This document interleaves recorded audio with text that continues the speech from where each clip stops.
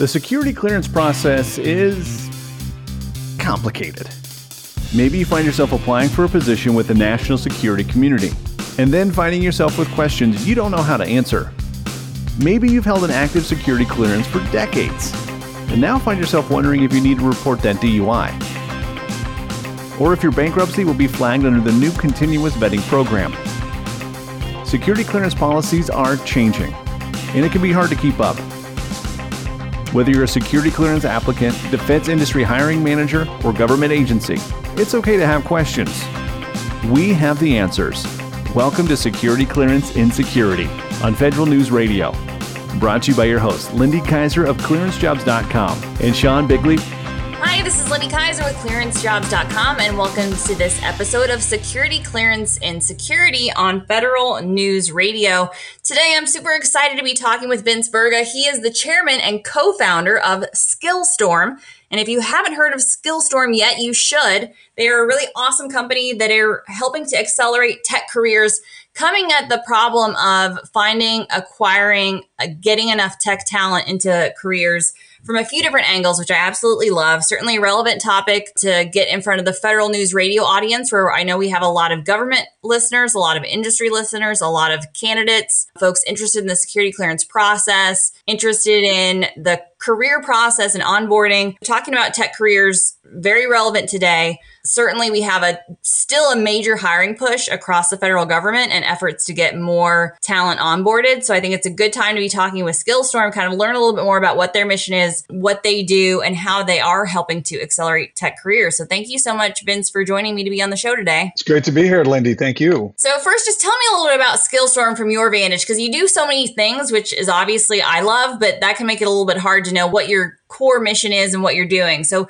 for a listener who isn't familiar with you, what kind of services and resources do you provide both to tech talent and also for employers in this space? I think a good way to think about it at the highest level, our mission is to really help create net new tech talent and bring it to the market at scale. So our purpose as an organization is to accelerate opportunity. And for us, that means to get our customers and to get our stormers further faster as a result of their relationship with Skillstorm. So I guess drilling down a little bit, we are, considered to be leaders in the design, build, deploy space. And so what that means is we custom design, build, and deploy cohesive US-based tech teams, and then we deliver them at scale to our enterprise clients, who are primarily the large global systems integrators and large federal systems integrators. Okay, so you tied into my next question. You're talking about federal systems integrators. Talk a bit about that. So federal agencies, how can your program help create a pipeline to help serve that current government talent shortage, which we hear so much about? Just to give you an example, a number of the large federal systems integrators are our clients. So we engage with them at a really strategic level,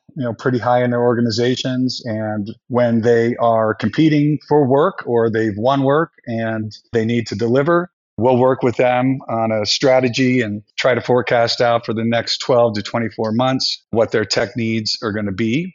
And then once we understand that, we essentially then work to build these teams at scale. So we'll collaborate with our clients. We'll get an in-depth understanding of their tech stack. We will build curriculum specifically to their tech stack, get use cases from them, get as much information as we can about their environment. Then we go about building the teams. So we have pipelines of great talent coming in from the military, a lot of first-generation college graduates as well. We assess them for potential. We bring the best ones into our program, and then we train them specifically to our client's tech stack, where they're in a 3 to 4 month immersive program. They get paid to train while they're in the program, same pay rate as a full-time developer. So we've got a lot of skin in the game. It's a very intense training, and they spend that 3 or 4 months, learning everything about that organization and obviously learning the technology. When the program's complete, then we deploy them as a contractor, and they go to work for those clients. That's amazing, because it really hits on the pain points we see on both sides of this process, right? So clearance jobs, we hear from candidates often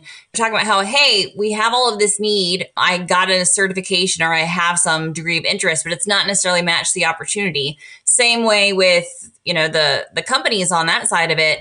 Hey, they have these needs or they have this desire to upskill or reskill their talent. And you kind of really help bridge that gap completely and perfectly for those both those companies and those candidates to help move them into those positions. Am I understanding that correctly? That is correct. So there's really two sides of our business. So the model I just explained to you, we call that our design, build, deploy. We sometimes refer to it as our next gen solution, like the next generation of talent. And that's when we're delivering these cohesive teams at scale. The other side of our business is an ed tech platform that we call Accelerator. And that's where we provide upskilling, reskilling, and corporate tech training services to our clients. We also do work in that regard for the federal government directly in terms of training, and also a number of universities. So talk a little bit about veterans, because I know veterans are, a key demographic that we have in the cleared space, and also looking to kind of onboard and move into a lot of these federal government positions and government contracting positions. We hear often, again, that pain point around, again, maybe they go out, they get a certification, or they try to get some baseline skill, but they don't necessarily know how to match it to an opportunity. So talk about, I know Skillstorm has some very specific programs and opportunities for veterans. What do some of those look like?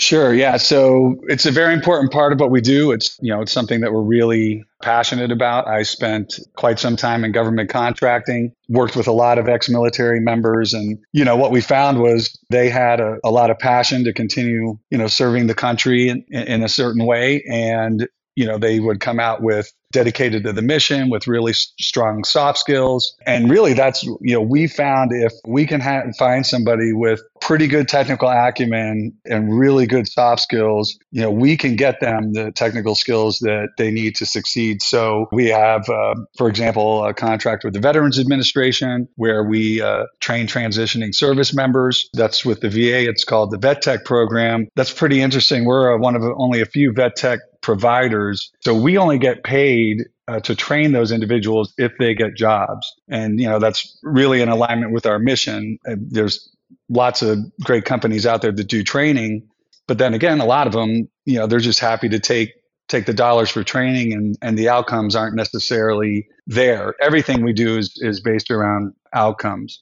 We also just rolled out a new program that we're really excited about. Well, we also do Army and Air Force Cool, which is really important part of our program. In alignment with those programs, any veteran that we train, we also offer a scholarship to their spouse or one of their dependents to get the same type of training. So that's a couple of examples of things that we're doing to really help the veterans and their families make that transition into civilian life. I love that. I love that scholarship for a spouse piece. I think that's awesome that you do that. Again, the capacity to use those cool credits to get some credentialing while you're still in the service or as you're transitioning, super important. And again, how you tie it to a position or a job. So maybe speak to that a little bit further. For veterans who are coming in and doing some of these programs, will they have the opportunity through Skillstorm to actually interact with employers as they're kind of offboarding from training? Or how does some of that matchmaking piece of it happen on that side of it? Yeah, 100%. So there's a couple different avenues they can take upon graduation from one of our programs. We have an entire team that is dedicated to building relationships with employers, that are hiring at scale. And so we work with those companies and make sure that the veterans have a home once they're trained. But also a lot of them, we end up hiring and bringing into our more intense last mile training that I was describing earlier. We put them on a pathway there to actually work with Skillstorm. So there's a couple of different ways that we do that. Awesome. And every time I turn around, it seems like you have a new university partnership. So kind of talk about those university partnerships. What do those look like? And how does partnering with universities tie into your strategy for accelerating tech opportunity? Accelerating is a great word. We call it our Accelerator program. And colleges and universities do, I think, a great job of getting some of the sort of high level skills and the concepts to, help the students understand those types of things. They're not all really great at training them to use the specific tools that are, really prominent in industry today. That's kind of where we pick up the ball and run with it from there. So they use our online accelerator program where people can get certified in cloud, cyber, full stack and AI technologies with, all the technology vendors that you're familiar with, AWS, Salesforce, ServiceNow, SAP, there's a bunch of them on there. The universities partner with us and they white label our platform and use it as part of their continuing education program. So it gives their students, alumni, and extended network access to those skills. And for us, again, that's great because, that gives us a pipeline of individuals that, we can then bring into our design, build, deploy program. I like that piece of it. I think it's a good way to kind of encourage some folks who, and I don't know if this happens, but have a non-traditional degree background to consider adding some of those basic STEM tech skills. Because I feel like my Rolodex is growing with attorneys who now work in cyber and humanities majors and a lot of folks who didn't have a degree background that necessarily screamed, hey, I'm going to be a kick-butt developer, but clearly had the brain and capacity for it and could layer on something like what you're doing with Skillstorm and really advance their career a lot further.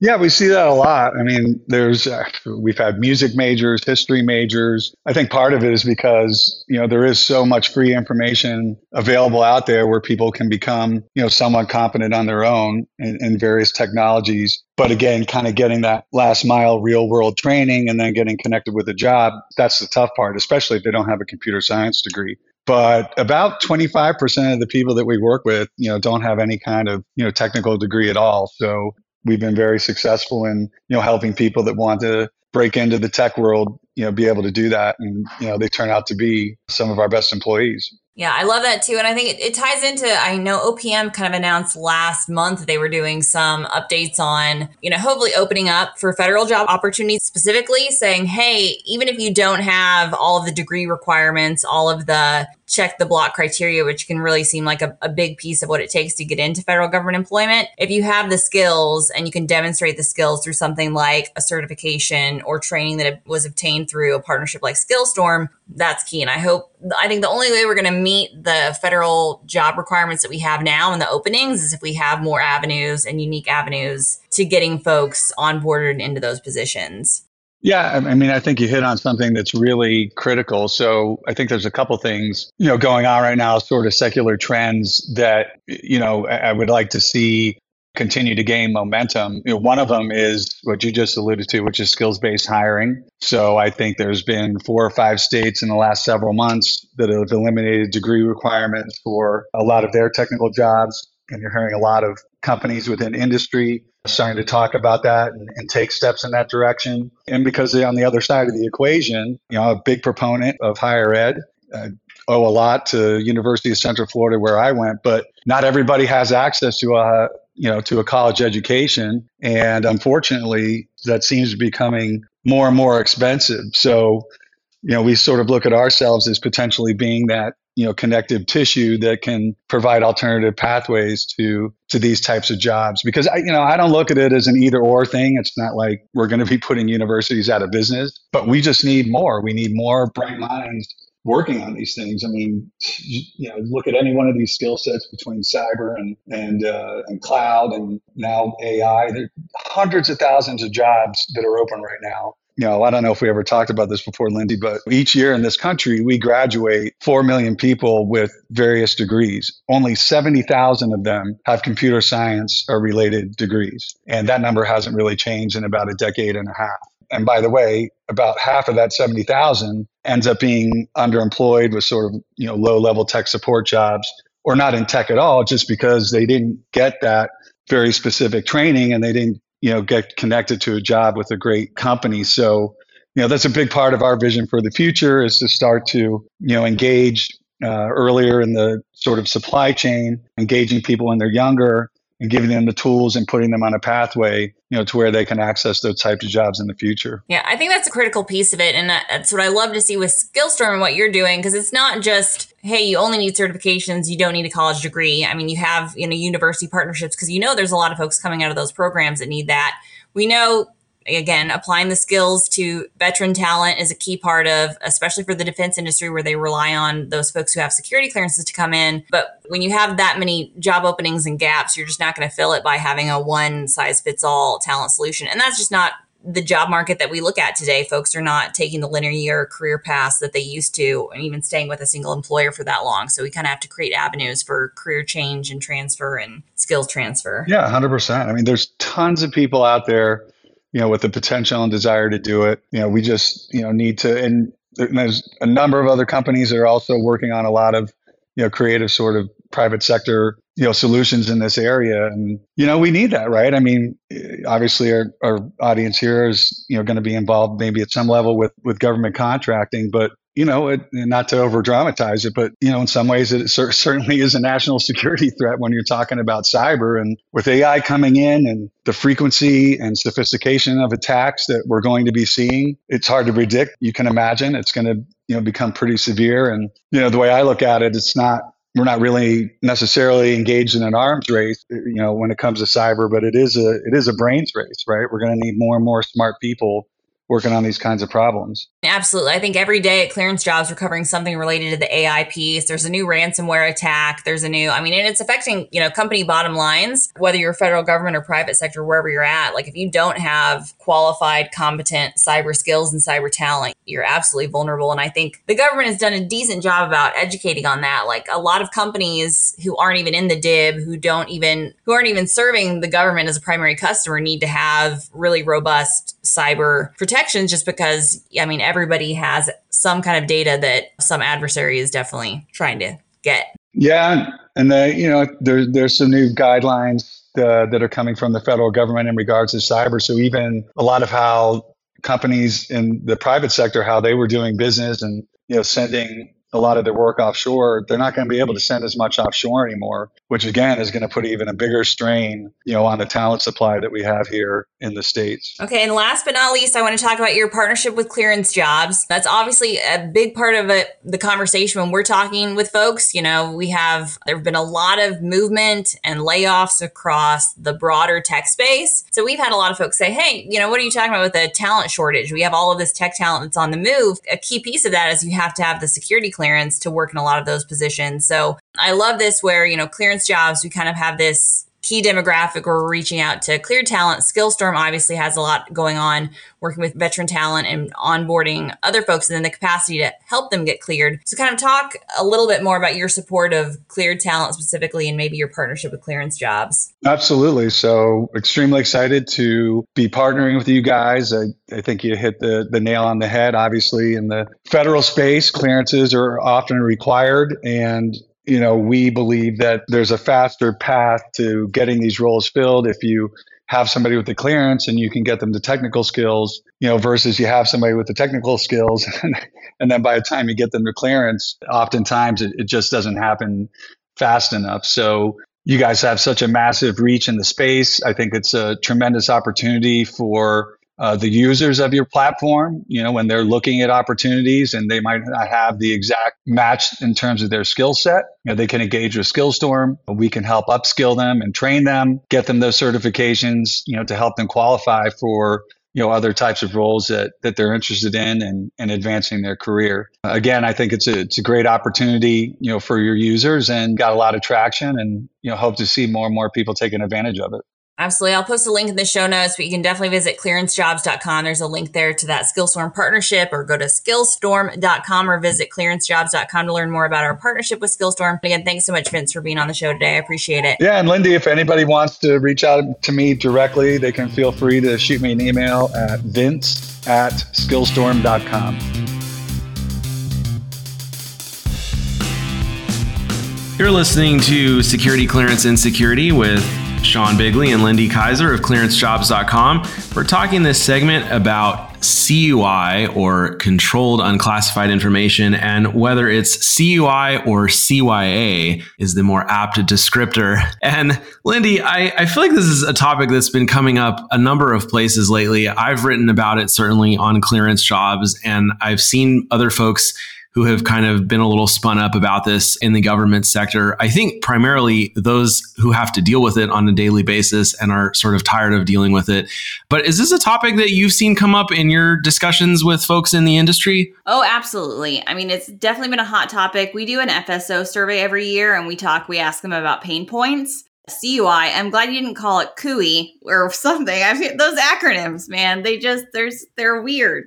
We've had it come up for security officers as a pain point for a long time. The disconnect we see, and that's why I love this show and our chance to kind of have these conversations, because you have that wonky security clearance community, right? If you're a security officer, if you manage controlled classified information as a part of your job, and then you have the day-to-day security clearance holder who, because of how the policy is kind of still rolling out, may or may not have heard of CUI or not know what it is. And I think that's where some of the confusion comes in. Like a lot of these policy changes, it goes out to government agencies first, right? And then you get industry with the standards. There's a lot more people working in industry than there are directly for the government. They obviously have a lot more information that could fall under this CUI umbrella, right? They have information that's not necessarily classified, but that is sensitive, that falls underneath this umbrella. So for me, it comes up for clearance jobs, primarily just a lot of what in the heck is this? What is going on with it now? What is the current policy? What are the policies that they apply to agencies or to industry? I think it comes up for me, and I think it's worth talking about here, is I think probably the average person who's sitting in a desk with a security clearance right now may or may not have any clue or have heard what CUI is. Is that your experience with the case? It's interesting that you bring up, industry and contractors, because that's where I see this as the biggest knowledge gap, right? And I think a lot of contractors are surprised to learn that, yes, these policies do apply to them as well when they're producing or creating documents for the government as part of their contractual duties. Just like the Privacy Act and other laws that apply to government information can potentially be applicable to contractors as well. And so, contractors are dealing all the time in many cases with Privacy Act protected information. And yet we find a lot of contractors have no clue what the Privacy Act is or how it applies to them. So CUI certainly is, I think, becoming an increasing issue. Privacy Act materials, of course, just one category or subcategory of CUI. There are certainly others. What I'm finding, though, is sort of an overcompensation in effect, because to your point, yes, a lot of people aren't really aware of this, but I think more people are maybe just sort of subliminally aware of the fact that this exists. They don't really understand what it is. They don't know how they're supposed to handle their responsibilities. And so the default becomes, well, let's just overdo it. Let's kind of label everything CUI. And it cracks me up. I'm actually writing an article about this. I think by the time this episode airs, the article may be out on Clearance Jobs, but this phenomenon that I've been seeing the last couple of years of government employees and contractors who literally include in every single email that they produce a disclaimer at the bottom. And you may have seen this that says, this email may contain CUI, or even better, this email contains CUI. And I'm curious, have you heard any horror stories of people who have gotten hung up on CUI issues, or is this still so new that it kind of hasn't made it to that point yet? It's still so new that it hasn't made it to that point yet, but your example of folks putting it in their signature block is the perfect example that I give for how it's going to go very poorly very soon. Because as these agencies start to label everything, the issues we're kind of in, as I understand it, and this is not my wheelhouse or expertise, but we are in a bit of a gap right now, right? Where we have kind of this overarching policy, but not a lot of nuts and bolts around enforcement. Kind of like we've had with like CMMC and some of the cyber regulations too. CUI kind of is periphery to all of that going on, saying, hey, the government really wants to protect more information. We know that our adversaries are after things that aren't just classified, so we want to create protections. The hammer's not there, right? So people are just looking at a whole lot of nails, but the hammer is eventually going to start coming. And if you are labeling everything CUI, I just think there's going to be issues down the road caused by the current status that we have with confusion. While I think it's an important effort, I do hate it in the sense that we have such an overclassification problem, right?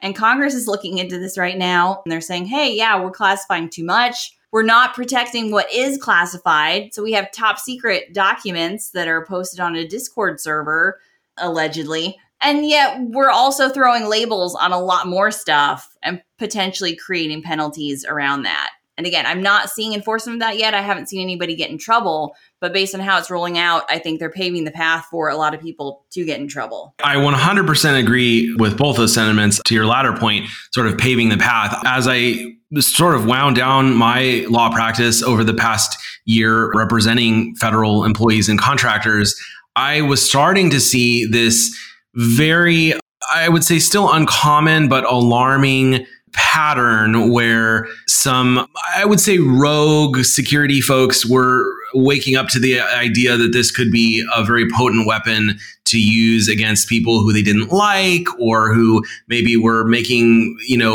disclosures or complaints about things in the workplace that were inconvenient. I also agree with you 100% philosophically. Like, we have a huge overclassification problem, and I am no fan of obfuscation and withholding information from the public. I'm a huge fan of government transparency. And so philosophically, I don't like the CUI program. I understand the intent behind it. And, obviously predating it, there were kind of a smorgasbord of other acronyms that agencies were using. And this was designed to sort of consolidate all of those and say, we're going to get rid of the old, sensitive but unclassified SBU. And we're going to get rid of the, other markers and designators that, agencies were using. They were also causing confusion. So that's good. At the same time, yes, we do have to wonder if it's contributing to this paranoia problem and this overclassification problem. And also, the big irony of it, to your earlier point, is when people don't understand it and they are labeling everything as CUI that's not, it does also have the potential to go the reverse way, because just as you can potentially be, setting yourself up for problems rather by not complying with CUI, you can be doing the same by over marking things and improperly labeling things CUI that aren't, because when you do that, it necessarily obfuscates things like congressional oversight. And obviously, in this day and age, that is something that I think both political parties are very fond of, depending on who's in power. And that is something that I could also foresee becoming a problem. So bottom line, my recommendation for folks on this issue is, and has been for years, the same. Go and educate yourself on the CUI policies before you start putting yourself in a position where you're going to potentially get nailed for doing something wrong that you don't even understand. So, go online. Stuff is pretty easy to find. The CUI registry, run by the National Archives and Records Administration, NARA, they are sort of the final word on what qualifies as CUI. There are also some agency-specific policies that supplement it, most notably at the Department of Defense. And so, do your due diligence. Get out there, do some research, do some reading. If you don't understand something, or you're not sure if it's applicable at your particular agency, go have a conversation with your security office and get that, ball rolling, because ultimately, you don't want to be left holding the bag. My biggest takeaway here is they should not be allowed to create these policies unless they create training programs around them. Because what you end up is a lot of people that end up doing dumb things because they don't understand that policy that's put in place. Thank you for listening to this episode of Security Clearance in Security. Please note the information provided on this program is intended as general information only and should not be construed as legal advice. Consult a security clearance attorney regarding your specific situation. Have a question about security clearance process? Interested in submitting your own topic for security clearance in security? Have a question you'd like us to address on a future episode? Drop us an email, editor@ClearanceJobs.com. Thank you for tuning in to Security Clearance in Security with your host Lindy Kyzer of ClearanceJobs.com and Sean Bigley. Join us next time as we continue to answer all the questions about security clearance careers you have, but we're too afraid to ask your security manager.